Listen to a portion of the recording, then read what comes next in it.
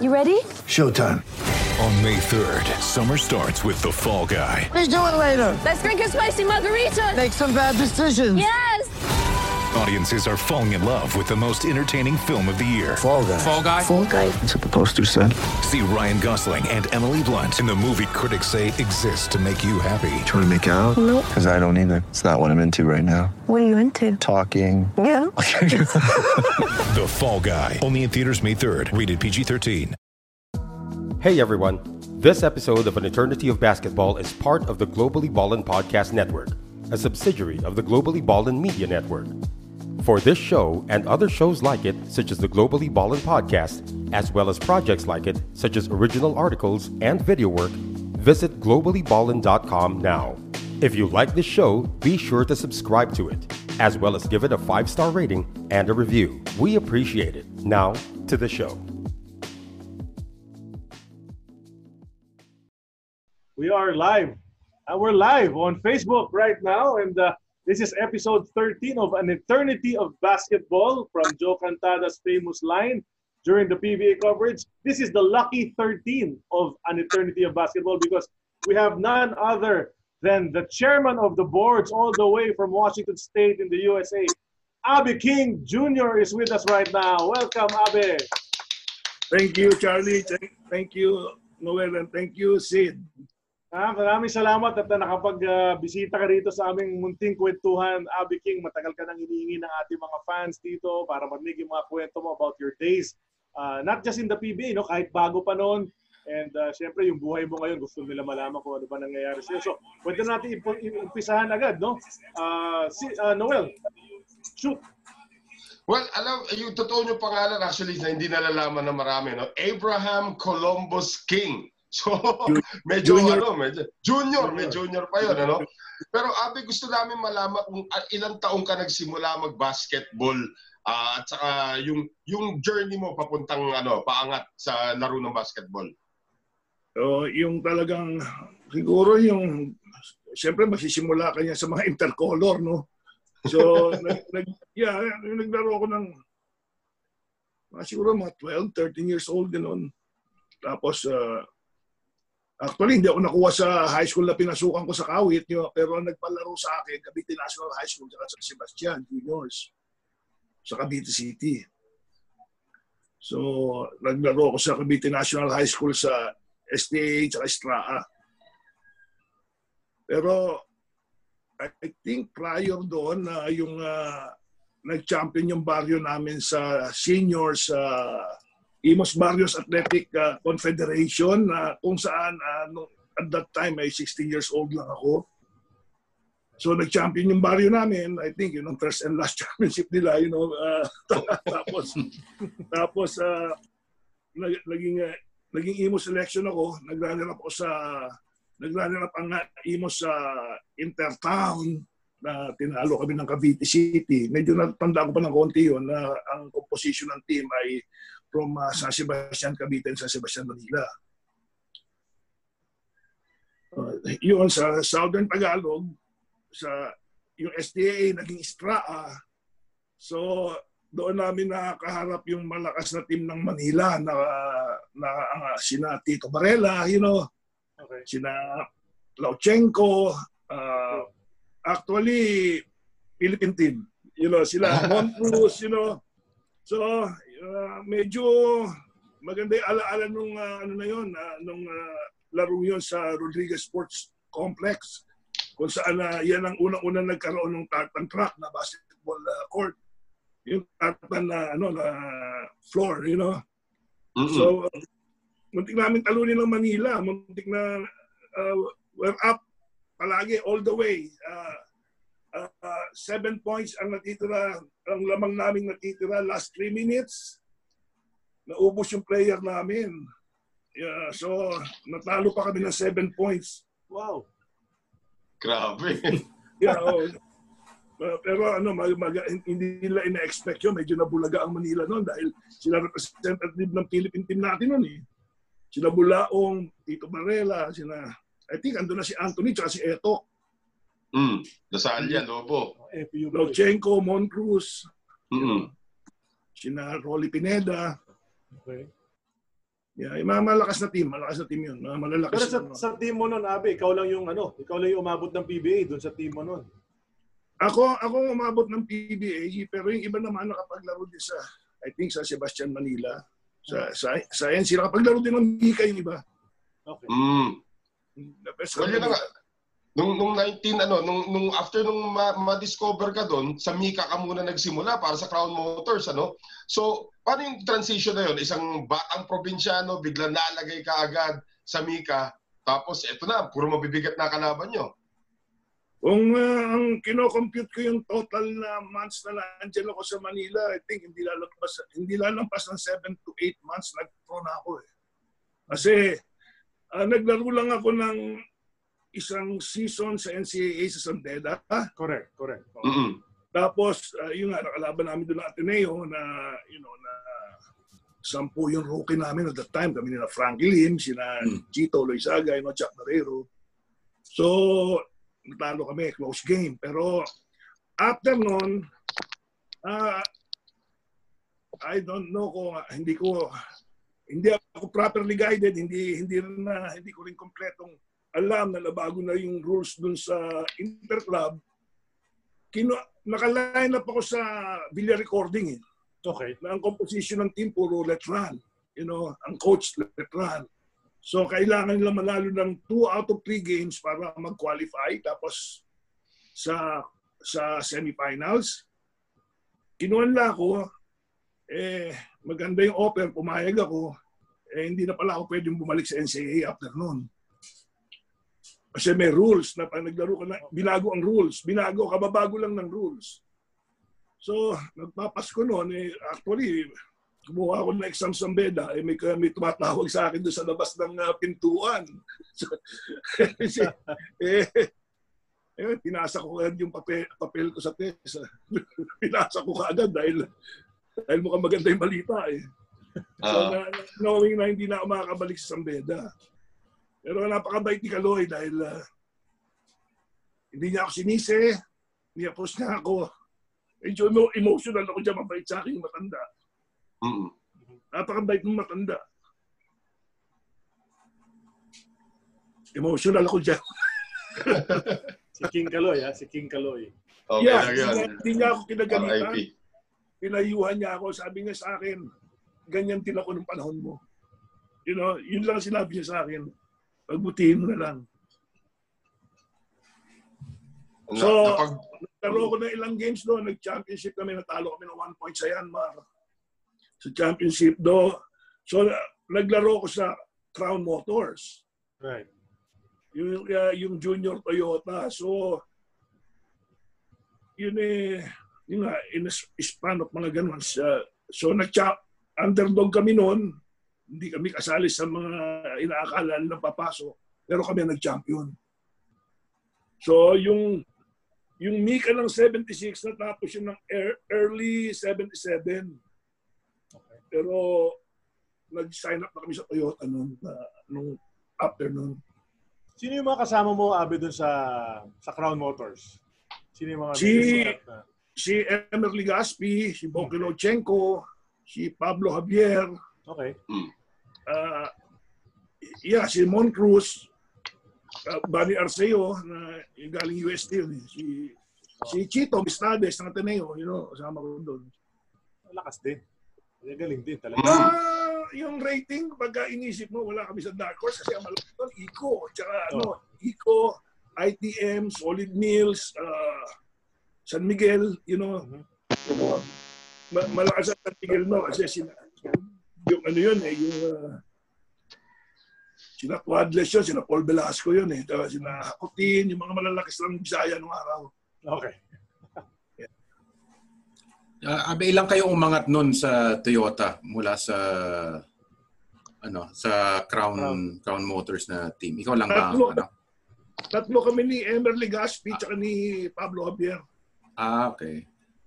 So, nag-sign up kami sa kanila. Actually, kami ang lowest paid rookie. Kasi, di ba, merong yung ceiling tsaka yung sa rookie, yung ang lowest na dapat na ma-receive na sweldo ng salary.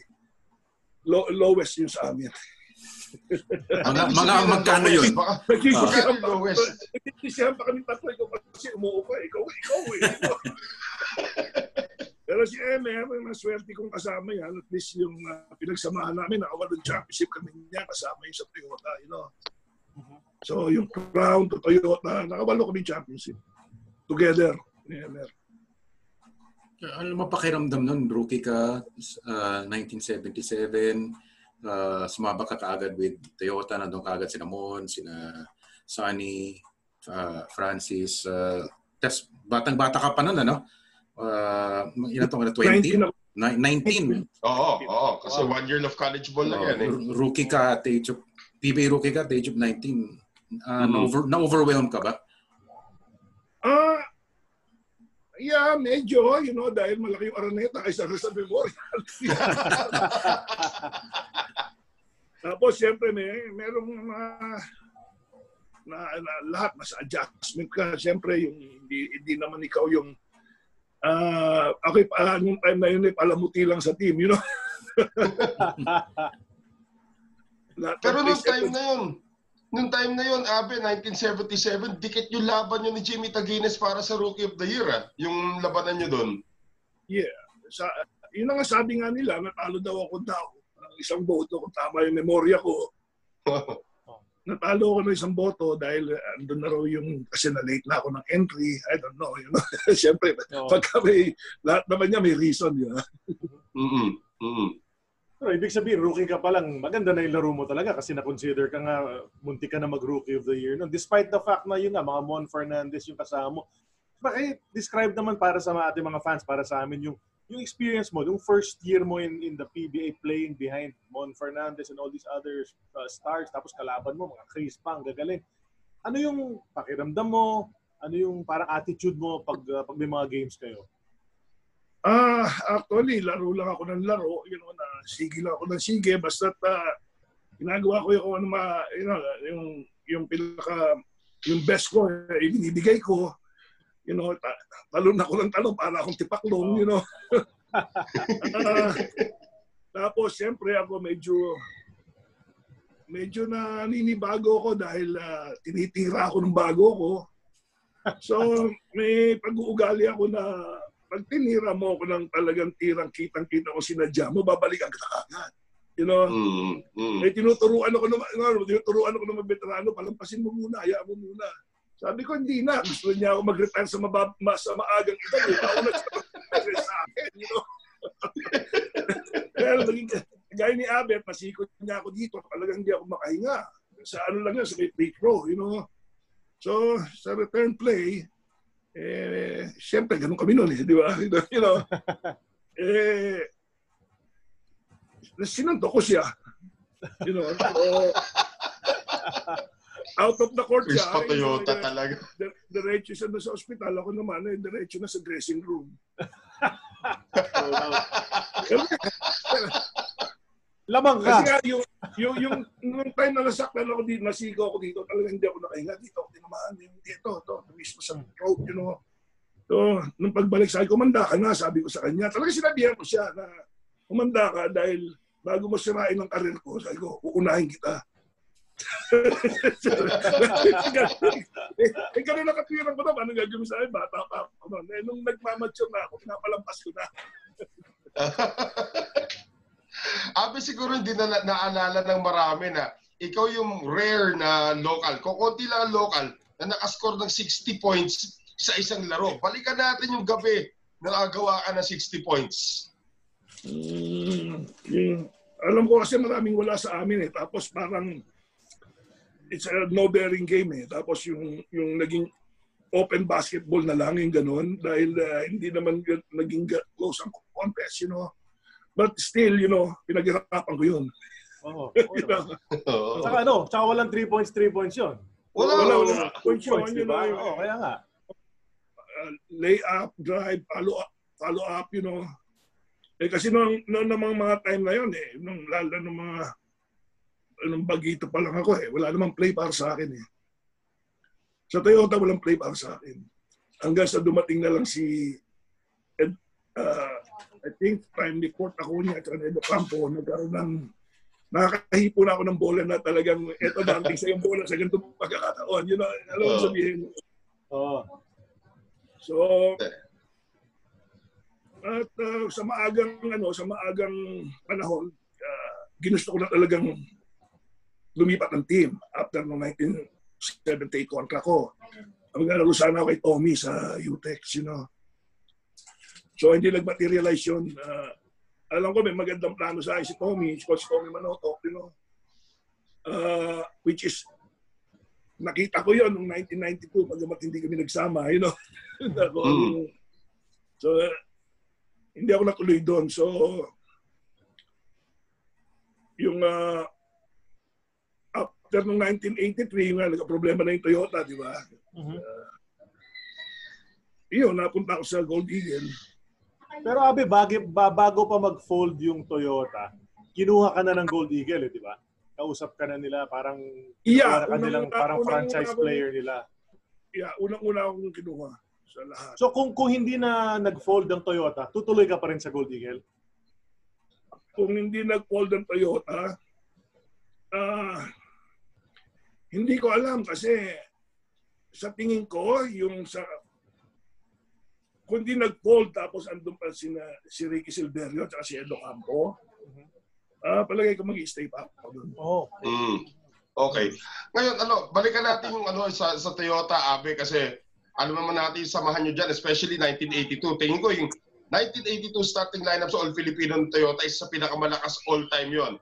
Jaworski, Arnaiz, Duwadles, King, Fernandez. 1982 rin, yung taon na first and only mythical team selection nyo. Kwento mo yung taon nyo noong 1982. Grabe lakas ng Toyota nun. Noong 82, di ba, si Don Ray Kunz, di ba? Yes. Yeah, bumagay sa amin si Don Ray Kunz kasi si Sunny noon lagi na i-injure at that time. So nagre-recover yung injury ni Sunny at that time. So bumagay sa amin si Donnie Kunz, tapos makikita mo doon sa mga mata ng mga player na yung desidido. You know, yun ang, kung hindi ako nagkakamali, yan ang taon na doon ko nakita na seryoso ang basketball ni Francis Arnaiz. Yung siya, talagang yung, alam ko, yung conditioning niya, yung focus niya talaga, you know, maganda.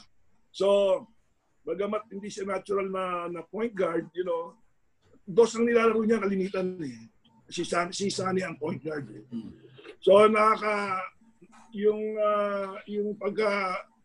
absence si Sunny na pamisan-misan nga dahil nga sa injury niya, na-cover ni Donnie Kunz yun. So tapos si Mon nasa prime na siya ng game niya, you know. Ako naman contender din naman ako noon at that time, you know. Pero wala naman basta nag-MVP sa atin na defensive player. Pero nag-Mythical 5 ka. Oh, Mythical 5. Yeah, kayo, Francis. Well, malimit naman ako na andun sa top 5, top 10. Tapos top 5, pagdating sa botohan, laglag na. Bakit kaya? Bakit gano'n, Nabe? Well, hindi ko nakukuha yung, alam mo kasi, hindi rin maganda yung tubo ng dila ko minsan. Marami nakikirelate na media sa akin. You know, so lagi ako talo sa boto ng media. Galing, yung maganda, gusto ko malaman, guys, ano yung klaseng samahan na meron kayo sa locker room ng Toyota? Alam ko, ikaw yung isa mga, kumbaga, nagpapatawa doon parate. Pero sino ba? Seryoso ba si Ramon? Seryoso rin ba si Kenkoy? Din ba si Francis? Kamusta si Coach Sunny ng panahon na yun? Mga ganon. Most of the time, seryoso kami sa loob ng Toyota dressing room. Most of the time, seryoso kami dyan. Hindi kami masyadong nagbibiroan. Tapos may mga time pa nga na parang may social distancing. Ganun ba? Galing. Actually, yun nga sanang susunod na itatanong namin, Abi. Tinanong din namin kay Ricky yan eh. Yun, medyo kalat naman sa media nun yung 83, medyo may ano na, no? May alitan na. May alitan na between yung two leaders ng team. Si Ricky naman, rookie lang siya noon and hindi nga ganong napapansin yun. Pero ikaw, ang tagal mong kasama yung dalawang yun. Sa team na yun, 77 to 83. Ganun ba talaga kagrabe yung nila? May open secret naman. Nakita naman sa Tell the People, di ba? Tell the People. Julia Abdasa. Kitang-kita naman dun eh. So, ang tunay na makakasagot niyan sila, kung meron akong hint na may bibigay, galing din sa media na meron isa sa kanila nagsalita ng medyo derogatory, na makaka-apekto sa karir ng isa. Ngayon, kayo na manghula niyan.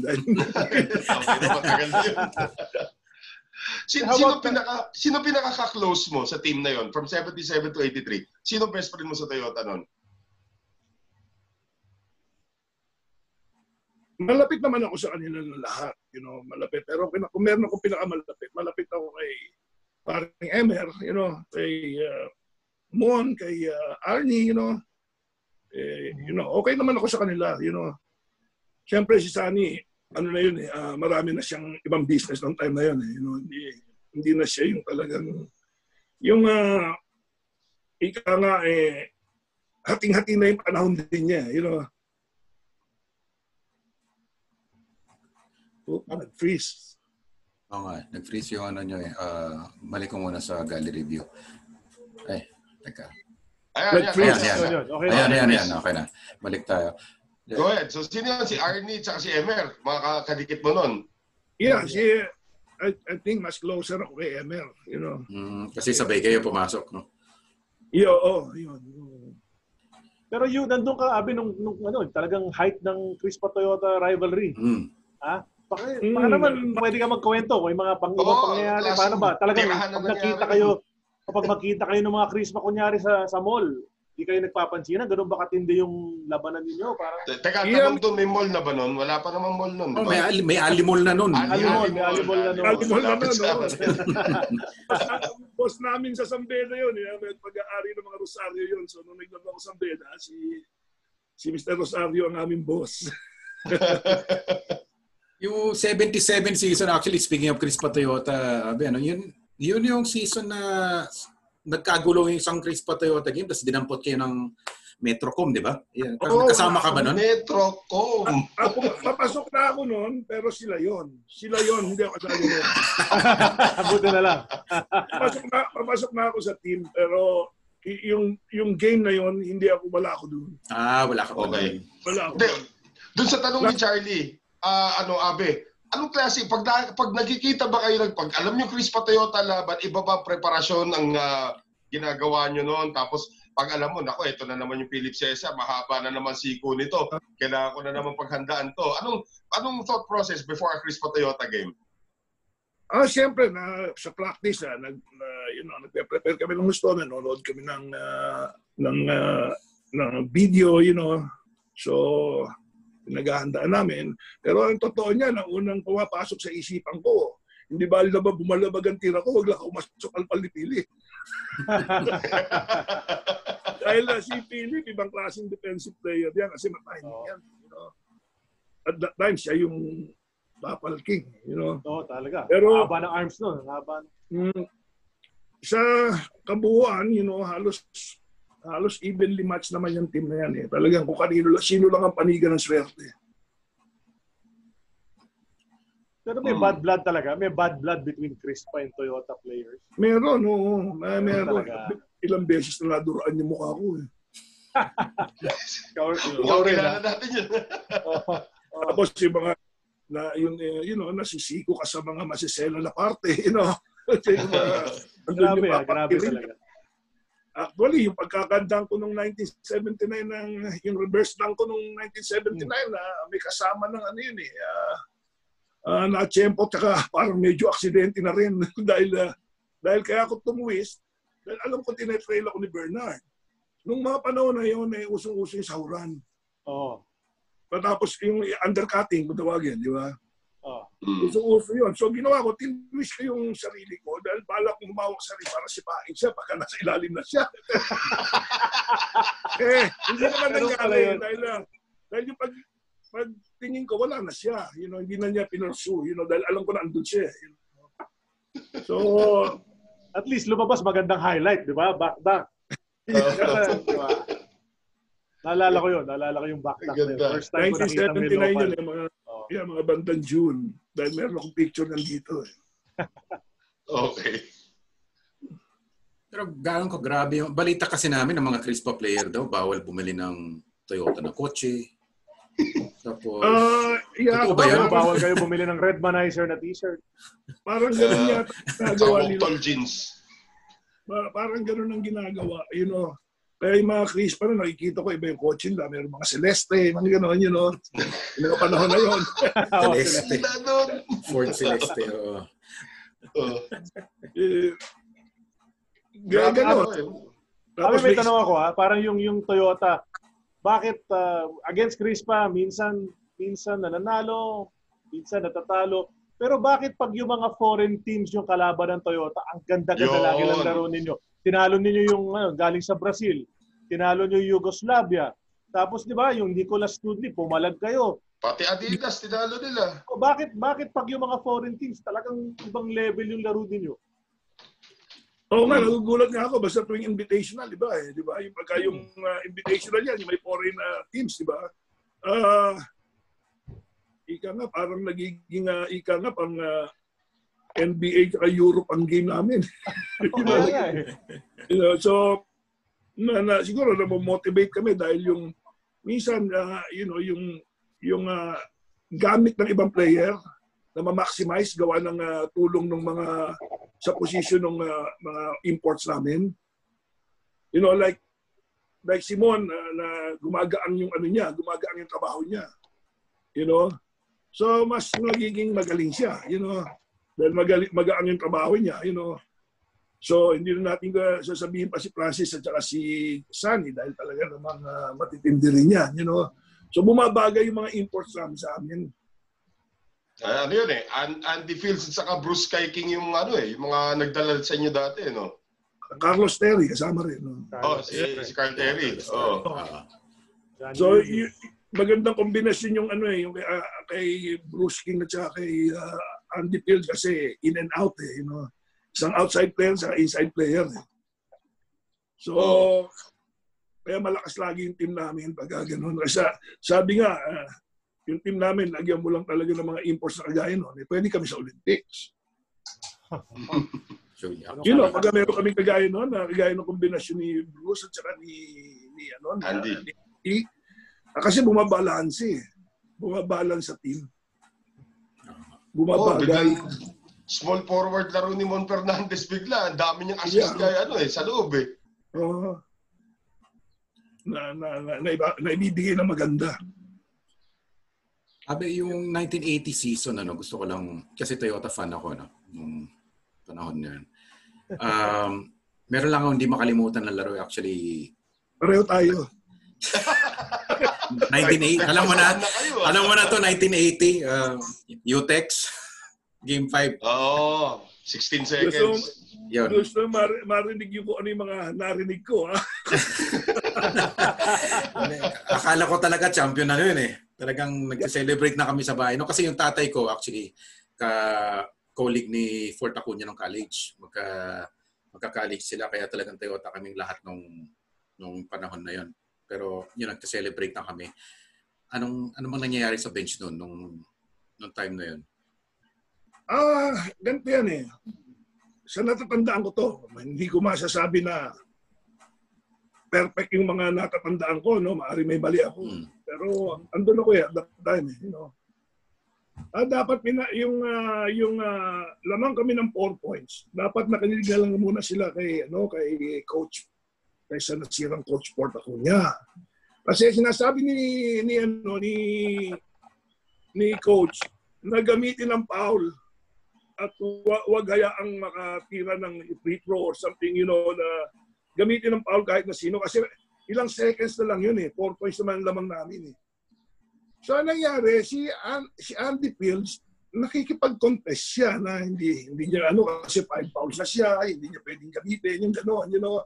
So, hindi niya ginamit ang foul niya kay Aaron James. Na nakashoot ng napakabilis na unmolested, you know. So, sana kung merong ibang strategy, sana ako na lang ipinalit mo. Pero kasi kay Glenn McDonald's ako you know. So, kung yun ang hindi naman natin basa yung play ni Tommy at that time. Husay din coach yun, you know. So, doon napunta kay Aaron James ang bola. Ang bilis nilang na yun. Ang bilis nilang na-convert. So, yun. In-inbound yung tumawag ng timeout. In-inbound sa half court, which is, nung araw kinikriticize yun, pero lahat ng NBA teams ginagawa yun. Sa ngayon, di ba? Pagka yung mga second, noon kinikriticize yun, dahil siyempre natalo natalo. Pero, come to think of it, hanggang sa ngayon sa NBA, itina-timeout nila, nag-half court inbound sila or something, you know. So,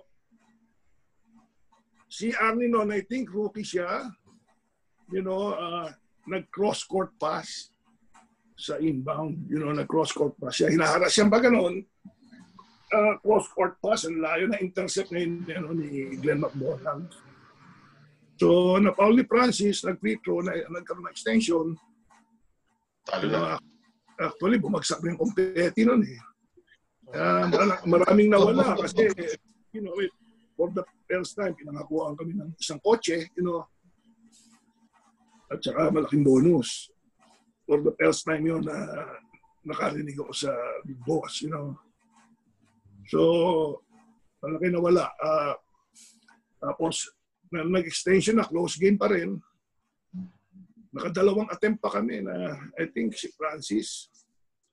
Tapos yung matatandaan ko pa, yung last stretch ng rebound ko, wala na. Hanggang doon na lang talaga. Yung talagang, you know, si Gaston, maganda yung pagkaka-box out niya sa akin. Pinace up niya ako. Pero andun pa rin ako sa bola, pero wala na talaga, you know. Abet, total na pag-usapan din natin 1980 season. Ay, dati ko pa gustong itanong ito. Balik naman tayo doon sa All Filipino. Di ba? 1980 championship. Kalaban nyo Crispa. Down 2-0 kayo nung series na yon. Tapos halftime nagkaroon ng gulo. Di naglaro si Sunny ng first half. Tapos nagkaroon ng gulo between Pabling Carlos at saka ito si Coach Fort Acuña. Tapos bigla nawala si Fort no second half. So, anong nangyari sa locker room? Ha? All Filipino yun. All Filipino yata yun. All Filipino, oo. Nasira niya yung winning streak ng Crispa nun Naalala ko Dapat 20 straight sila. Pero yun ba yung time na sila rin nag-champion, di ba? Sila rin nag-champion. Nakuha rin nila 3-1 pero nasira niyo yung streak nila. Nung time na yun. Ano nangyari doon? Parang uso rin dati. Parang si Simon Fernandez din dati. Binangko naman ni Edo Campo. Tapos ngayon, ito Fort Acuña, binangko si Sonny Jaworski. Pero gusto ko lang malaman kung ano napag-usapan nung halftime sa locker room. Tapos bigla na lang nawala si Fort Acuña. Yun talaga wala akong narinig na pinag-uusapan doon na kahit na I think ang pagkakarinig ko sa huli na na pinapagamit ni Sir Pablo Carlos, si bossing namin, you know, si Sunny, na ayaw gamitin ni Fort at that time. Bakit daw? Ba't ayaw niyo gamitin? Hindi ko alam. Siyempre, si Sunny at that time is nag-recuperate, pero tingin ko, you know, pwede siyang gamitin kung talagang, you know, yung makakatulong kung gagamitin kahit na sandali, you know, pinapagamit siya. I think hindi sinunod ni Coach Fort Acuña. So, pinayos ni Mr. Carlos right there and then. Yun lang. Tapos sila makulay yung yung panahon na yun. Sila na yun. Nanalo Toyota Nanalo Toyota nung ginamit si Jaworski, gumawa siya. Oo. Yeah. Sila na yung nag-coach, you know. Yun lang ang natatandaan ko doon Pero alam ko, Crispa pa rin nag-champion nun. Guys, chance lang natin batiin lahat ng mga nakikinig, nanonood sa atin sa FB Live right now. No? Napansin ko lang, may mga questions dito na iba para kay Abe. Pero may isa dito nangangamusta, si Dave, anak ni Mang Greg, yung trainer nyo sa Toyota. Si Mang Greg yung trainer nyo. Yung anak niya si Mang Greg. Nanonood sa atin ngayon yung... So yun. Air Force yung father niyan trainer namin nung araw yun, nung bagong dating ako sa Toyota. Kamusta ba si Mang Greg? Mukhang yumao na yata. Lalaman natin. Dave, magko-comment Dave, kamusta na Dave? Sabi naman, ano yung mga ibang tanong, Charlie, para kay Abe? Tingnan natin, May isa ritong tanong. Pure Foods time na ito Si Farley Aguila, tinatanong kung kumakanta ka pa rin ng karaoke daw hanggang ngayon. Sa Pure Foods Days daw, nakasama niya kayo. Mahilig ka raw kumanta ng karaoke, di ba? Oo nga, mahilig ako kumanta, kaya lang pagka closing time na. Dahil nabawalan ng customer yung yung kakantahan kong karaoke bar. Kasi alam mo yung boses ko, kasing kulot din ang buho ko Sintonado. Ang maraming nangangamusta rito, siyempre yung iba rito nakalagay Animo San Beda, yung iba nakalagay Hello Konsehal, tapos yung iba, yung mga smiling face, Abby King, the chairman of the board. So maraming humahanga sa'yo. Magandang daming comments natin dito sa FB Live. Kamusta kayo lahat dyan? Namimiss ka na nila rito, Abe. Abe, merong nakwento rin si Willie General, kausap namin nung isang araw Kinakwento niya, nanalo siya ng one-on-one tournament noong 1982 ba yun? 82 yun. Pero kayo, you also played sa isang one-on-one tournament, di ba? 1983. At ikaw yung nag-champion, di ba? Kami nag-champion ko. Pakikwento naman niyo kung ano nangyari doon. Sino mga nakalaban mo, ganun. Prior to that, 2 beses pa ako sumali. So, talo ako doon.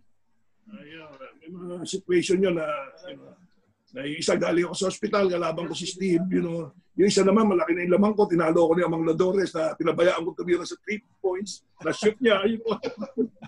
So ngayon, yung sinasabi ko sa 1983, yung mga Bruce Brothers na nakalaban ko doon, yung mga malalaki na talaga, So, natatandaan ko doon kasi parang akong diesel nung time na yun Laging lamang sila ng mga 10-0, mga nasa habol ako. Pag nahabol ko, hindi na mahipo na yung bola, Pero laging close ang game. I think si Benjamin din, Tapos, bali, ang pumasok dyan, si Monaco, si Tuadles, nag-knockout si Mon, tsaka si Tuadles, nagkaroon ng triple tie kasi parang medyo ewan ko kung tama ako o makitid lang yung ulo ko at that time, na may kinwestiyon ako sa rules na biglang binago yung rules. So, ginawa ko, hindi. Alam mo naman ako, soberbio ko. Hindi ako naglaro dun sa against Padles. So, by that, bali natalo ang point system, bali 2-0, panalo si Padles sa akin, sa point system, ahead pa rin ako sa kanila. So, nag-knockout yung dalawa, si Tuadles at Simon. So, kami ni Mon na naglaban ng best of 3. So, yun, tinalo ko siya ng 2 beses. Tinalo ko siya sa elimination, tapos tinalo ko siya 2 beses sa championship. Ano pagkakaalala mong premyo nun, Abe? Kasi si Willie, sabi niya mga 50,000 daw o 100,000 daw. Hindi, 25,000. Tapos siyempre, pag nanalo ka doon, makukuha kang commercial. Oo. Alam mo naman yung mga panahon na yun. So, nagkaroon kami ng commercial ni Lydia De Vega sa Dole Pineapple. Okay. So, yun ang pinaka bonus. Pinaka-bonus. Actually, papasok na ako dun sa aspect na yun, guys, para kay... I think we lost Charlie.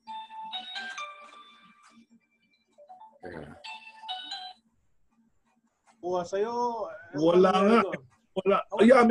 May mga lumalapit sa akin. So, dahil malaking mistiso, poging-pogi. Kaya Ultimo Beauty Parlor, kasali ako doon. Nag-model ako sa kanila. Totoo yun. Nag-model din ako nila, mga t-shirt, kaya yung Leon t-shirt, natundang ko yan. So, sapatos, may mga ilan din ako, tsaka yung Manila Rams Silver, mga gano'n, tapos artista talaga hindi ako pupwede yan. Dati nung kasi rolyo, di ba? Nakakailang rolyo ako bago matapos yung yung scene ko eh. Yung scene. At tandaan ko, take 13, kaya yung huli ko niyan, kasama ko yata, kaming dalawa ni Abet ang kunwari magkalaban. So, I think kay Fernando po yata yun. Ang daming take eh. Sabi ko, direct, okay na ba? Yung ngiti ng director, ngiting ase, okay na. talagang hindi ako pwede. Ninenervous ako sa camera. Uso yung time na yun, yung kinukuha kayo mga PBA players sa mga sine, di ba? Yung mga nag-guest kunyari sa sine o sa mga TV shows, di ba? Ang uso-uso yun. Sila Sunny rin, di ba? Kinukuha sila. Nice. Si Sunny Sunny Francis may show eh. May show sila sa Channel 2 ng time na yun, di ba? Ay, Kasama si Martires. Fruit foul ba yun? Fruit foul? Oo. At saka meron silang parang yung Starsky and Hutch. Time na yun. Manila Files yata, parang gano'n. Parang gano'n. Manila Files nga. Siyempre sila yung mabili, di ba? sila ako naman ano lang ako, beat player lang. Isa lang naman ang full-length movie ko, yung Pamilya Di Magiba. Oo nga. Magkakapatid kayo, mga 10 kayo magkakapatid, di ba? Alam ko yun. Kailangan natin mapanood ulit yun. Sila Conrad po yun, di ba? Oo nga. Si Freddy Webb, sina Paquito, si Ato. Si Flash Elorde nandun, di ba? Di ba nandun si Flash Elorde? Siya yata yung tatay eh. Siya yung tatay. Siya yung padre di pamilya ninyo, di ba? Oo nga. Puro lalaki kayong magkakapatid. Parang gano'n ang tatandaan ko sa pelikula yun eh. Yung napakita dati sa TV yun eh. May nag-text pala sa akin, nanonood daw ngayon si Ricky Rilosa at si Marte Saldana, Abe. Hi Ricky, hi Marte, kumusta kayo? Si Marte, idol ko yan eh. Ikaw din daw, favorite ka niya, favorite teammate. Masarap kasama sa team yan pag kayo ng point guard. I think kino-consider ko yung time na nakasama ko siya sa Gold Eagle na isa sa best year ko. Oo. Kasi main man ka rin nun. Ikaw yung main guy ng Gold Eagle nun. Iya, tsaka madali siyang kasama sa loob. Isang tinginan lang. Talaga, hindi na pag na-break and play, may papangita pa rin kami. Gusto ko lang balikan, siyempre, napag-usapan natin kanina yung mga foreign teams na nakalaban nyo, Abe, nung panahon nyo. I believe it was 1982 yata na kalaban nyo, Korea. Pero hindi maganda naging resulta nun. Ano nangyari? Nagalit tuloy si Terry. Nag-i-action star si Terry. Ayun, silang dalawa nagtirahan nun eh. Tapos I think duguan si Terry nun eh. So, nandun na, nagkagulo. Siyempre, tulong-tulong na, di ba? So, sayang kasi paano kami nun? Pag-Grand Slam kami nun. Yeah, 82. Yun lang yung din yung napanalunan nung season na yun. Yung invitational lang. Invitational. Oo, maiksing liga lang yun, di ba? Kung natandaan ko, parang maiksi lang siya. Hindi mahabang yung tournament eh. Yung top 3 lang yata nung first conference ng naglaro. Tapos may team from Korea saka... Si Shindong pa ba ang coach noon ng time na yun? Parang si Shindong pa ang coach. Yung Korean Bank, no? San Miguel ng champion yata nun. Tinalo nila Chris Paul. Saka andun yata si Lee Chung-hee nun, di ba? Wala pa ba? Andun na si Lee Chung-hee, Park Suk-yung. Batang-batang Lee Chung-hee nung time na yon. Pero yung nga, Abed, na after nag-disband ng Toyota, nalipat kang Gold Eagle. Pero after ng 1 season sa Gold Eagle, eto na yung Great Taste. Dito ka talaga sumikat sa Great Taste. Ayan, si Sid, number 1 Great Taste fan yan. Marami kang napasaya dyan sa Ngayon, coach nyo, si Baby Dalupan na. Yung coach na kalaban nyo, dati sa Crispa, di ba? Ngayon si Baby Dalupan ang coach mo. Kasi ito na yung mga nagdatingan na yung mga Atoy ko, Philip Cesar, Bernie Papiosa. Yun ang gusto kong tanongin. Ngayon, magkakasama na kayo lahat. So, kwento mo naman sa amin yung early days mo with Great Taste. Yung first year ko ng 85, nakadalawang champion kami kaagad. Tama. So ngayon, Diretso yun. nagkaroon kami ng knockout. May chance kami sa Grand Slam. Nagkaroon kami ng knockout game na kalaban namin ay NCC. Kaso yung aming import na si Cory Blackwell. Cory Blackwell, taga rito yun sa Redmond, Washington. So si Cory Blackwell magaang pa napilay siya before that So magaang pa niya, galaro siya, magaang pa niya. So although close pa rin yung game, medyo at that time off si Ricky, So check siya at that time, So ayun, natalo kami, hindi kami nagkaroon chance sa Grand Slam, Tapos, dumating na yung mga sumunod na taon, Pero ang pinakababorito kong taon talaga dyan, yung nakasama ko yung mga taga-Crispa na ang mga critics, sinasabi nila na ay hindi magcha-champion yan, puro yan yung puro yung mga superstar yan mga gano'n Tapos matatanda na mga gano'n mga gano'n ang usapan nun Pero na-overlook nila na ang composition nun ay kombinasyon ng katakot-takot na championship, Basta pride nun, So ako yung assigned captain ball nun binigyan ako ng malaking scope ni Mr. Gotaw para para magkasama ng maayos yung team, So usap kami na Philip na Atoy, mga professional naman yung mga yan, So yung inaakala nila na hindi kami makakarating doon, nakarating kami sa championship, So at the time, si Bernard nandun din, si Atoy, si Philip, si Alan, si Ricky Brown. Wala na si Manny Victorino doon. Wala na si Napong. Si Arnie, nandun si Arnie nun. Si Arnie yata nandun. Hindi nga si Joey Marquez nandun. Wala na si Joey. Hindi, wala siya doon. Wala. So at that time, consider ko yun na isa sa pinaka-best season ko. Kasi halos lahat ng... 87. Ang majority ng won games sa quarterfinals at saka sa championship series. Ako nag-ano dyan ang dami kong Walkman nun Natandaan ko, umapaw yung Walkman ko sa bahay. Ako palaging best player of the game at that time. Oo, may premyo nga pala nun, yung best player. Oo nga. So, okay na Walkman, hindi Jollibee, Walkman nun, Walkman. Di ba may time na Jollibee? May time din na alcohol. So ako rin yung naging most valuable player ng conference dyan, yung sa media, yung ina-award din na best sellers noon, yung Scoop. Scoop. So ako rin yung napili, Ito yung after ng champion kayo, no? No All Filipino. So, siyempre, laking pasalamat ko sa kina Philip, kina Atoy, na may napatunayan kami at that time, may napatunayan kami. So, happy kami, masaya kami, bumitaw naman din yung Great Taste, So, isa sa pinakamasayang taong ko yan sa Great Taste, Tapos hindi yata ako nakalaro ng third conference or something, Yun nga, sabi ko, yun ang isa sa pinakamaganda kong season. Pero kahit sa second team, hindi ako napasama. Talagang may problema, no? May problema Pero Abi, nung dumating sila Philips at sa Great Taste at that time, yung nagkita-kita kayo first time nagka-team meeting o paano yung ninyo? Parang, pare, kasama na tayo ngayon. Parang, ano nangyari?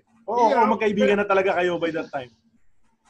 Ang magkakakilala kami, hindi kami talaga ganun ka-close. Pero hindi naman mahirap pakisamahan yung mga yan. Ang sarap nga nilang kasama. So, at that time, alam mo, yung media, palagi may gagawin na palabas yan. Andun yung, para nag-airingan daw kami ni Atoy, gawa ng number. Ako naman kasi, may kapilyuhan din naman ako sumagot. Sabi ko, ito yan, bata ako sa iyo, pero senior ako sa Great Taste. Oo, kasi napilitan si Atoy mag number 60. 60. Great Taste. Kasi ikaw na yung number 6. Natatandaan ko yun. Tapos nung nawala ako yun, I don't know kung ano yung injury ko noon. Inabalik ko din siya sa number 6. Tapos nung bumalik ako, binigay ulit ni Atoy sa akin yung number 6. Gumamit muna ako ng sandali ng 1 at saka number 66. Number 66, natatandaan ko yun. Kaya yung email ko may 666 eh. Tama, may nag-comment nga sa Facebook 66066. Comment dito. Actually, 666. Ang 60 si Atoy eh. Ginagamit si Atoy. 60. Nag-60 siya. Nung yung season na yun, 87, actually palabas dito sa isang cable channel yung ibang mga laro nyo, Great Taste ng 1987. At kitang-kita ko yung samahan niyo ni Philip sa poste eh. Parang ang galing parang may communication kayong dalawa eh. Alam mo na ba dati na gano'n siya kagaling sa ilalim o nung nagkakampi kayo, doon mo lang nalaman kung gano'n siya kahusay? Alam ko na flexible sa player eh. Na pwede mong hindi pwedeng position sa kahit saan pwesto doon sa 3, 4, 5, or so madali ang ball pag sila yung kasama. Madali ang basketball. So alternate kami na pwede siya center, pwede out there, So most of the time ako lumalaro center, pero alternate ako, ikaw naman dyan, dito ako. Pagka depende doon sa player nasa loob minsan.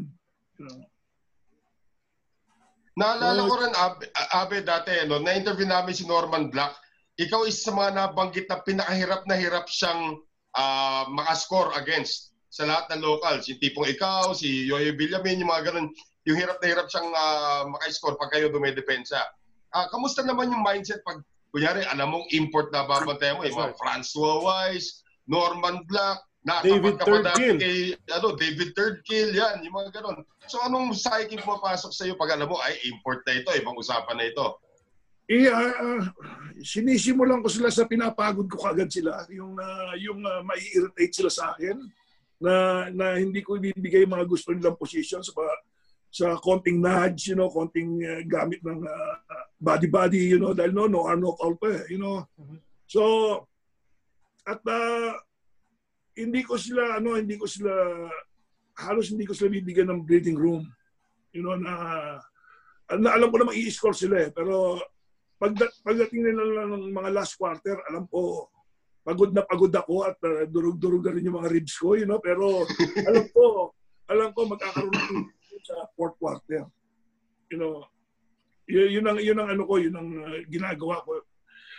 Basically, out position ko sila, hindi ko sila pinapa-position doon sa tirang gusto nila.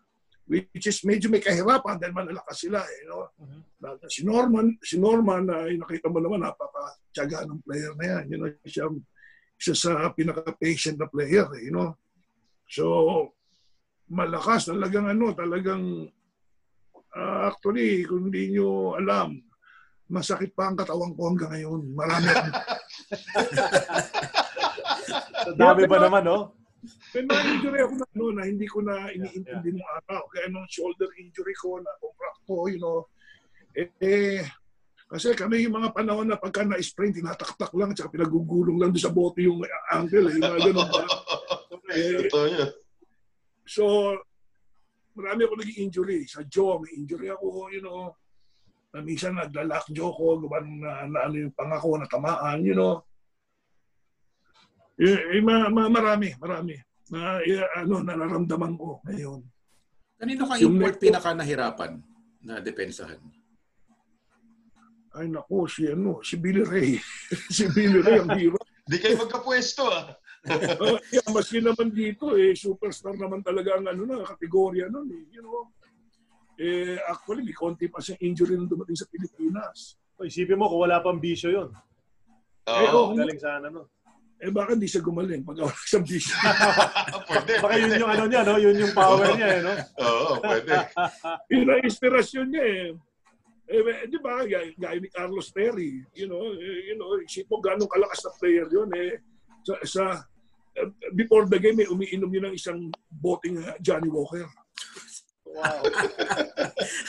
Pinakatubig niya yun, pinapangmumog niya yun Ganun pala yun.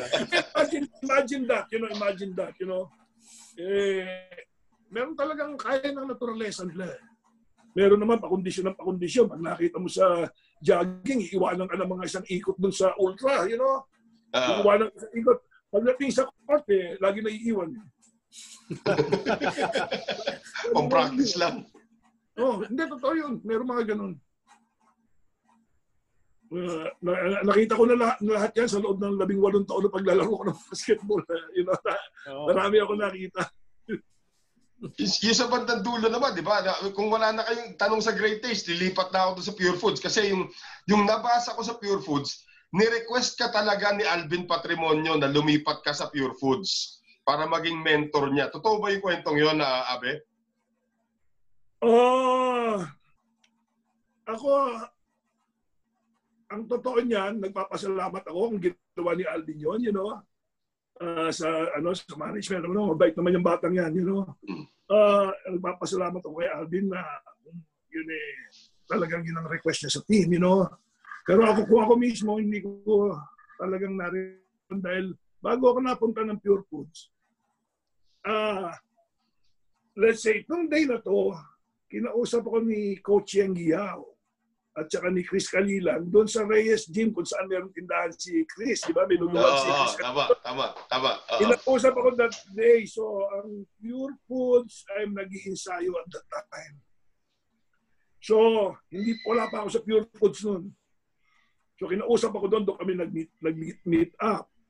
So, that same day, may kumausap sa akin. Gusto kong kausapin daw ni Coach Ding Panganiban. So, sinabi sa akin ni Coach Ding Panganiban na siya ang magko-coach at siya ang papalit. I think sino ba papalit na si Baby? Or... Yes. Baby or Ramon? Baby. Ellie. Baby, Tama. Baby Coach or Ellie. So, kinausap ako ni Coach Ding, Pero before that, sinabihan ko si Coach Yang. Sabi ko, Coach, kakausapin niya ata ako ng Pure Food. Sabi ko, bigyan mo ako ng time. Sabi ko, i-weigh ko yung options ko. Nung kinausap ako ni Boss Ding, sarap niyang kausap. At saka nakita ko agad na kung saan niya ako dadalhin. Abe, ako magko-coach nito, kailangan kita rito. At pag nandito ka na, gusto ko, tuturuan kita na ito ang mga maging negosyo mo. Tinuruan niya ako na kung ano yung pwede niya maitulong sa akin sa negosyo. So, ang ng loob ko. So, nag-agree na agad ako sa kanya na maglalaro ko. Hindi ko pa alam kung magkano sa sweldohin ko. So, it so happened na nung okay na, nag-usap na, nagkapirmahan na, after ilang linggo, ilang weeks, pinatawag siya na I think may presidente para as Secretary of Agriculture. Tama. So, dumating na si Coach Joas Reyes. So, yun ang istoryang alam ko. Sabi ko nga, nagpapasalamat ako kay Alvin sa bagay na yan, kung yan ay ilang panahon na yan. Pero, the only time na kinausap ako ng Ginebra, noong 1994 na. 1994 na. Okay. After noong 1993, nung nasa Pure Foods ako, kinausap ako ni Sunny, brief na usapan lang noong 1994. So hindi nag-materialize yan, kasi may mga pangyayari na is beyond my hindi ko beyond my control, na kung ano man yung mga pangyayari no. So hindi ako nakalaro isang conference, ibinalik ako ni Don Jaime at ni Sir Rene Buhain. So nakalaro ako so hindi ako napasama sa pagdedepensa ng All Filipino that time, 1994. So pagbalik ko, medyo malakas ako doon sa itaas, champion na naman kami. Sa pagbalik ko, champion na naman kami. So, yun ang last year ko, 1994. So, yung Hinebra, 1994 ako kinausap. Trusani. Yung dun sa nabasa ko kasi, Abe, yung isa sa mga rason kung ba't hiningi ka talaga specifically ni Cap Alvin Patrimonio is gusto niyang maturo mo sa kanya kung paano ka naging Abe King at ililipat sa kanya.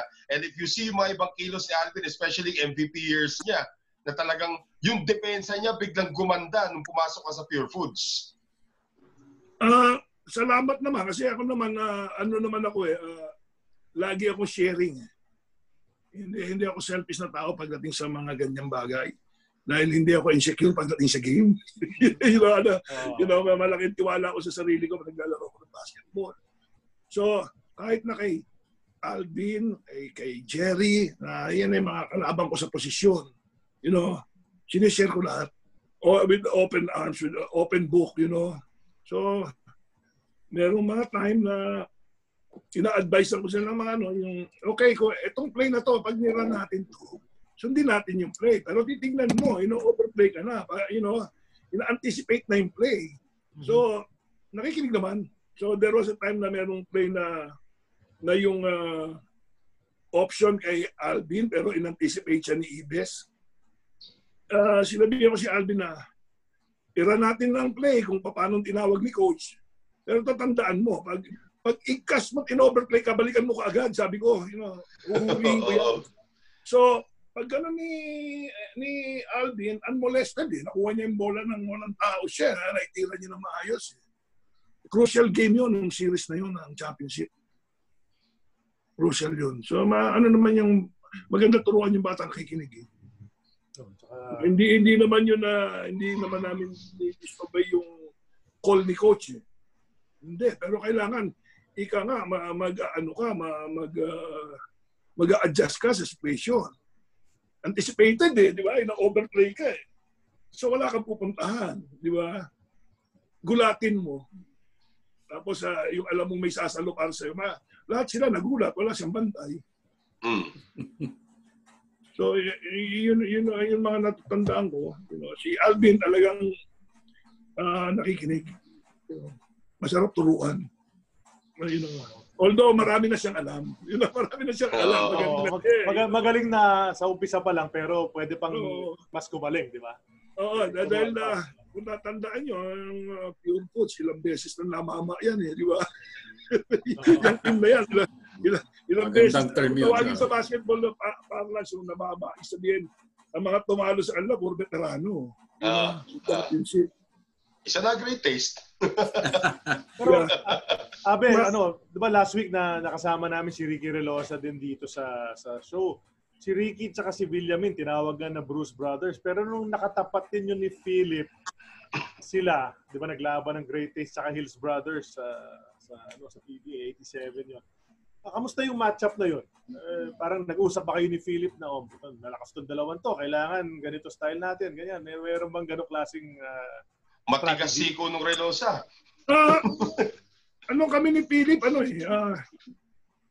pinoposisyon na lang namin sila na kung kahit na sino sa amin ang matapat, na relax yung game namin in a way na kahit natawagin lang yung play, nasa ibabaw si Philip, yung ibabaw kanya, yung ilalim akin, yung gano'n, So, walang masyadong diferensya na magkakaproblema kami na may malaking gap, Hindi.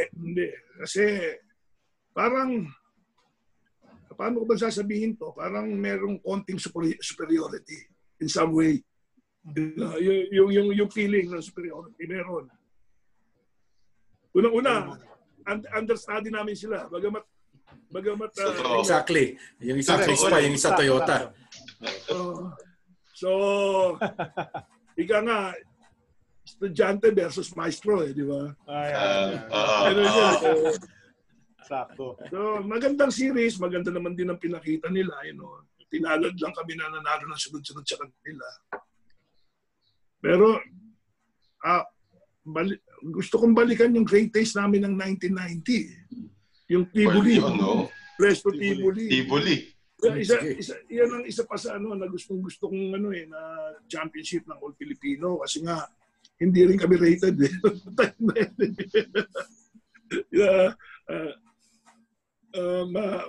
mabigat ang pinagdaanan namin. Pure Pods yan, di ba? Inabot kami ng Game 7. Kalakasan na ng Pure Pods noon. Supposed to be, nag-mature na sila noon. Di ba? Yung time na yun. So,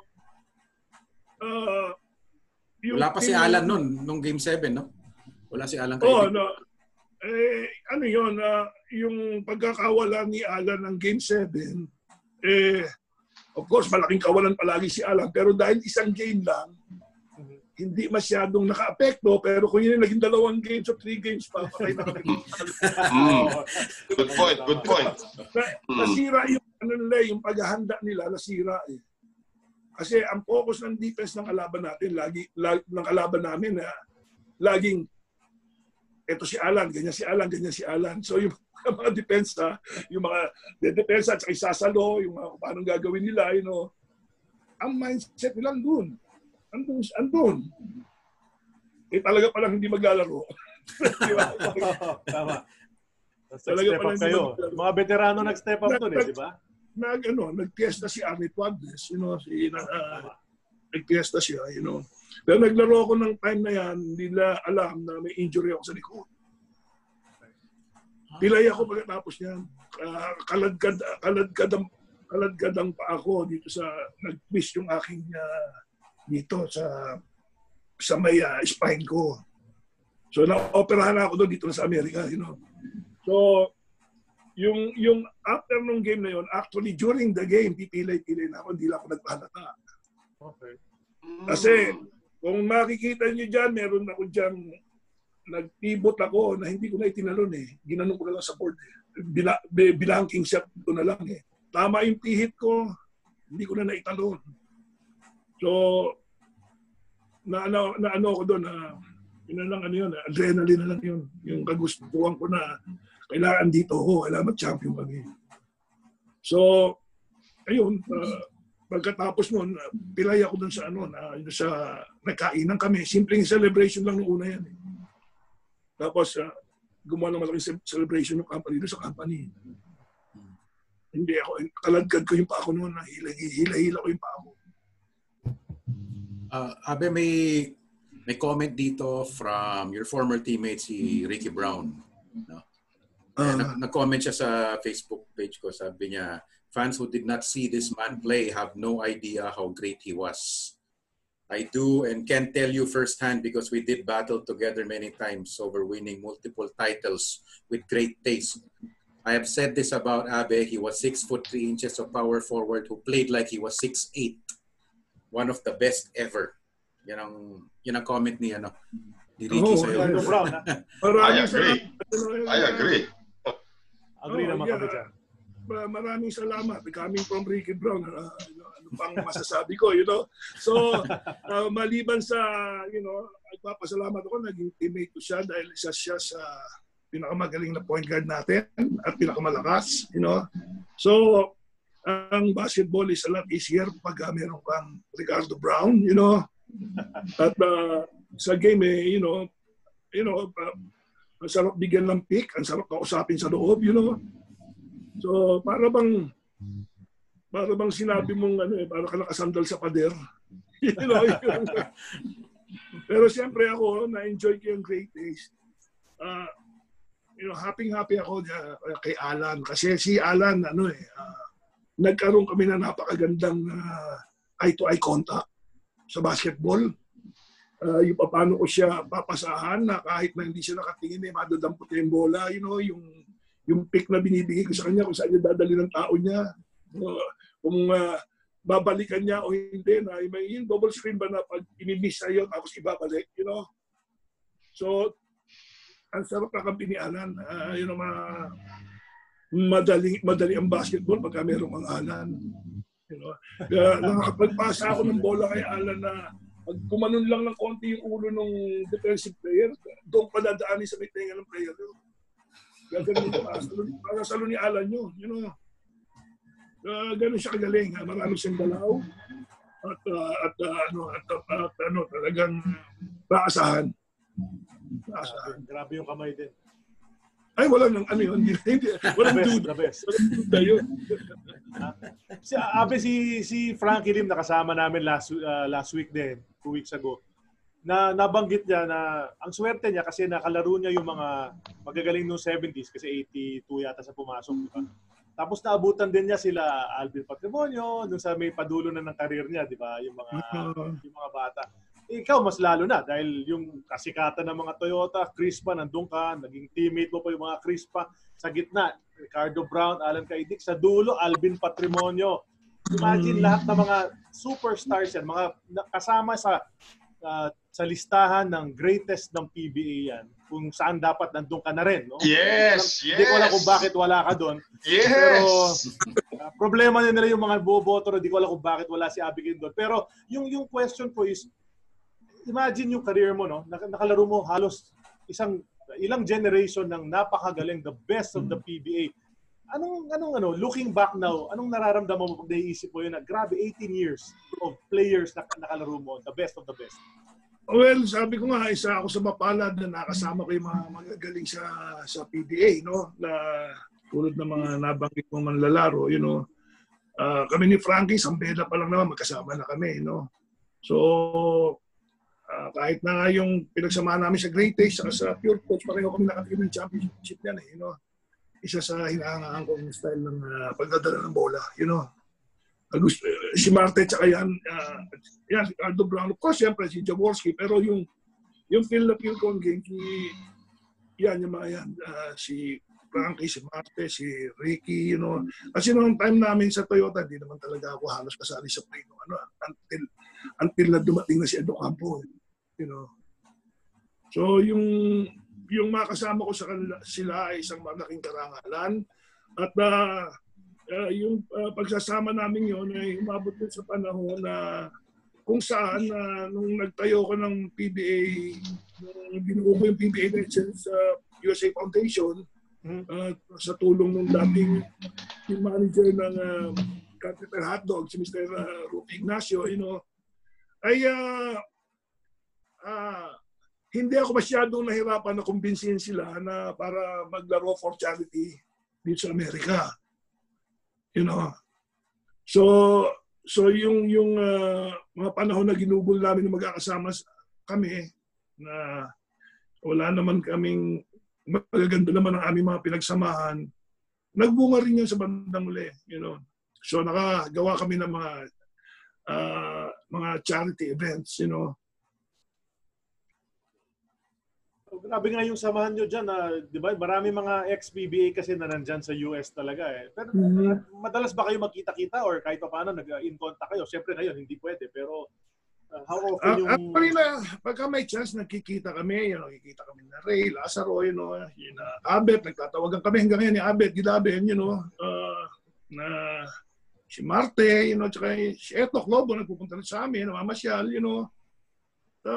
Marami kaming si Manny Victorino, nakikita kami niyan, you know, nagtatawagan kami. So, yung mga kasama ko rito, minsan nakakasama ko rin sila sa mga charity event na kagaya nung nag-raise kami ng funds para kay Rudy Distrito tsaka kay Abet Gidaben, you know. So, ako naman nagpasalamat na rin sa tulong ng PBA noon at Mr. Ramon Ang at nagpapasalamat uli ako ngayon, baka hindi nyo narinig, you know. Ang PBA lagi nandyan, you know, lagi sila nandyan. Kamusta na si Abet? Dalawang beses na stroke si Abet, di ba? Yeah, I think okay na siya, medyo maganda na yung pagsasalita niya, nakausap ko siya I think last week. You know, I think na kanong time na yun, nagkaroon siya ng yung myasthenia gravis. Yung sakit na merong kinalaman sa immune system yun, or something, you know. No? Hindi naman ako doktor, pero yun ang tawag, myasthenia gravis, you know. So, nag-raise kami ng funds tulong, you know, na Sabi nga ni Abed, it's a blessing. Sabi ko, kung may magagawang tulong, gagawa tayo ng tulong. Ako kasi medyo, kung pa man akong nasa Toyota at kumikita na ako ng maganda-ganda na ugali ko na yung meron ako scholar na full at minsan may mga part-time scholar ako tinutulungan. Ano ko na yun, nasa puso ko na yun eh. Hindi ko na maalis yun. Minsan, naaway na ako ng misis ko kailan daw ako titigil. Kasi nanggagaling yun sa, ang majority niyan nanggagaling sa bulsa ko. Siya kinikita ko. So, last year, ang pinakahuli kong napag-graduate, taga Surigao, sabi ko, titigil na ako. May napangakuan na naman ako. Diyos ko, hindi naman ako kumikita ng pera. Nag-time na ako eh. Hindi ako nagtatrabaho na pwede ako makiusap kay misis na, ma, pwede ba ito lang una sa iyo? May napangakuan na naman ako. Pero, sa tawag dito, yun nga lang, minsan sana yung mga ibang kababayan natin, matuto lang sila sa kahit na sinong sa atin may ugali eh. Diba sabihin ko sa iyo, pag ay mga ganyan. Pagka tinulungan mo, let's say, sinabi mo na 50% lang ay tulong. Hindi nila matawag na scholar yun. Di ba may mga 20% scholar, 50% scholar, 50% scholar, Hindi ako yan. Nakateam ako ng mga gano'n. Nakagraduate nga ng engineering eh. Hindi ako na-imbita. Hindi ako na-invite. Hindi pa nga malayo bahay sa akin. Inukwento ko na kasi marami naman din kaming ginawa na sa PBA Legend, nagawa naman kami ng mga medical mission, may dental, optometry, sa iba't ibang lugar. Meron kaming projects sa tinulungan namin ng mga engineering students ng MSU sa Mindanao State University. Tapos nagbigay kami ng scholarship sa matalinong estudyante ng Martinez Nursing School sa Caloocan, So, marami pa. So, yung iba, ginagawa namin dahil pag nagre-raise sila ng funds, let's say, yung grupo ng mga kapampahang naming kaibigan, nagbibigay kami. Nagbibigay kami pagka mayroong pondo yung foundation. Like yung mga victims ng Ondoy, Yolanda, nagpunta ako ng Leyte, So, ano ko na yun, yun na yung puso ko, hindi na pwede mabago yun. Kahit na mahirap ang buhay. Ang na nga lang doon, ang pinakakonsolasyon ko ay, yung nagkaroon ako ng mga anak na yung hindi perwisyo sa lipunan. Yun ang pinakamalaking konsolasyon ko. Mabait yung mga anak ko. Yan naman inaasahan kahit sino magulang. Oo naman. Ganun ang anak ko. Yun ang pinakakipanan ko. Hello? Ayan. Yan. Abe. Ayun. Napakagandang pakinggan yan, Abe. Kaya mabuhay ka sa lahat ng ginagawa mo. At ngayon naintindihan na namin kung bakit tuwing tinatanong namin ng mga dating mga guests din dito kung sino yung mga favorite teammates nila, laging nababanggit yung pangalan mo. Siguro mga 3-4 na sila nagsabi. 3-4 na beses na. Mga teammate mo dati, pinapaname namin sila ng 5 favorite teammates sila, lagi kang kasama. So ngayon, alam na namin kung bakit. Kasi mataba nga yung puso talaga mahilig ka talagang tumulong sa kapwa-tao. Pero ngayon, babalik naman namin yung tanong sa'yo, sino naman yung 5 favorite teammates mo sa 18-year career mo? Hindi ibig sabihin pinakamagaling, favorite mo lang sila. Favorite mo lang talaga. Totoo yung favorite ko na talaga. Oo. 5 lang. Oo. Yan si Frankie. Frankie noong pa, favorite ko na yan eh. Pero hindi ko mo sinabi niya na ako yung paborito niya, ibinabalik ko yan. Hindi. Talagang favorite ko yan. Gusto ko ang style niya. As a point guard, talaga nagka-injury lang yan eh. Si Marte Saldana. Yan eh, pwede ko ilagay sa top ng list ko. Kaya ang dali ng basketball pag siya ang point guard ko. Magaang ang basketball ko nung sa Gold Eagle, medyo bago lang kami at hindi pa kami masyadong nag-gel lang gusto nun eh. You know, bagong-bago yung team, you know. So, yan na yan. Pero top 5 ba kailangan? Hindi pwede 10. Kung 10, sige. Kung may money mo 10. Pwede rin dagdagan ng konti. Pwede, 18 year ka rin. Pwede 10 eh. Oo, 18 years. So, one career eh. Jerry's plano kasi napaka-special din sa akin yan eh. Kasi yung rookie year niya, yung gusto kong manalo nung year na yun, pumutok si Jerry dun eh. Diba, para siyang matured na player na, you know, na talagang, sabi ko, ano ba itong nakasama kong to? Ano na ba talaga to? Veteran na ba to? You know, talagang pumutok siya eh.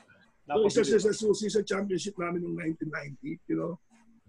So, of course, sina Mon, sina Francis, sina Sunny, hindi na kino-question na magaling yan eh, you know. So, of course, si Mon sa center, you know. Yan, isa sa mga sa mga paborito ko yan, nakakasama. Arnie Quadles, you know, Arnie Quadles, kasi sa Pure Foods ko, medyo pahuli na yun eh. You know, medyo ano na yun eh. Yung sa greatest, of course, si Ricky Brown. Madali ang basketball kay Ricky Brown. Siyempre na, si Alan, nasa top of the list ko palagi yan.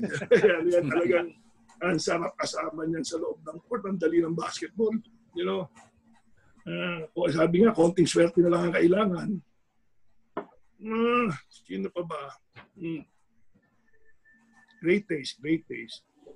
Isa sa gusto kong player sa Great Taste, si Jimmy Manansala. Si Jimmy Manansala, maaaring sasabihin mo na ang size niya maliit, pero ano yan? Bato-bato yan. Mabigat dumipensa yan. Tapos mahusay ang kamay niyan. Tama. Mahusay ang kamay niyan. So marami kaming mga games na crucial ang mga ginagawa niyan. Lalo nung siya pa yung bumabantay kay Chip England, you know, na napakahusay na player din naman, you know. So, isa sa gusto kong makasama sa team yan. Eh. Of course, si Emerly Gaspi, siyempre mahaba ako nakasama yan. Oh. Konting tinginan din lang kami niyan, you know.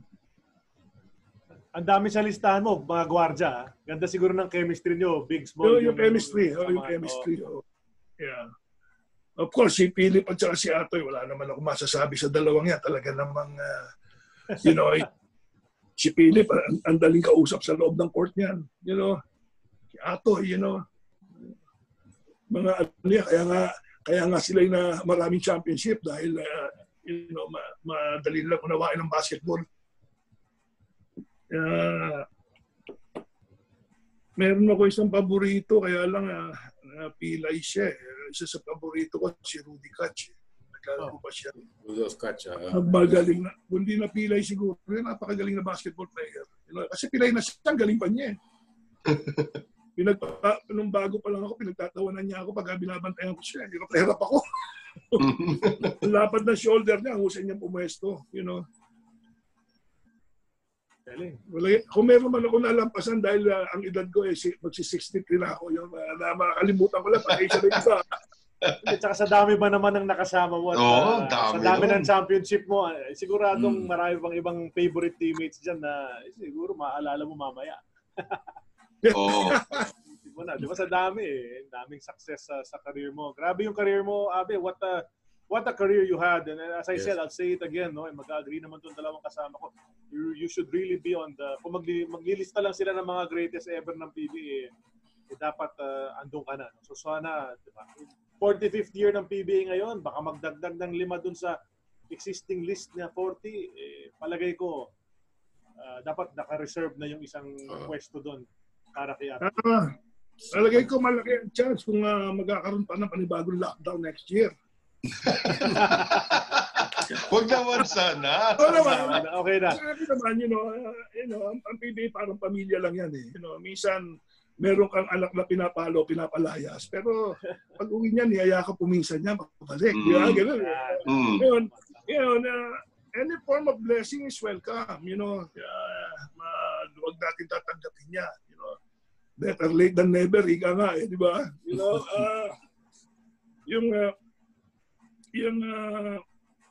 mga pangyayari na ganyan, may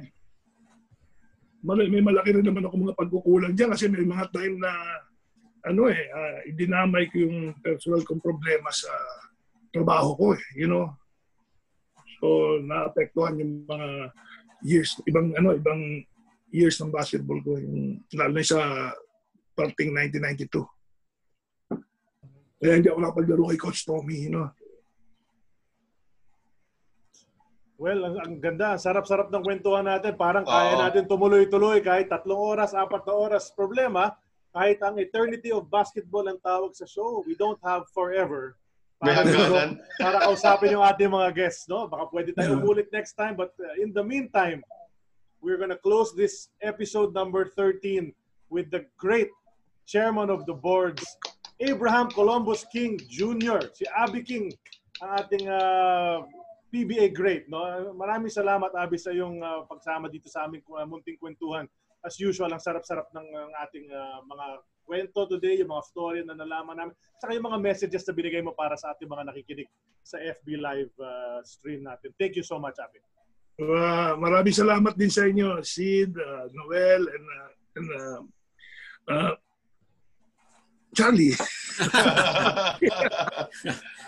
So there you have it, lahat. Abby King, we hope we can invite more in the future of these greats, no? Mga kasama ni Abby doon sa 18-year career niya. Sana makasama rin natin dito sa show. And then pag may mga ibang questions din kayo para kay Abby, you can post it sa ating Facebook page at i-forward natin kay Abby para masagot natin yung mga questions ninyo. Thanks for watching, everybody who's been on the stream since an hour and a half ago. Salamat sa inyong pagsama sa atin. Guys, anything else? Noel?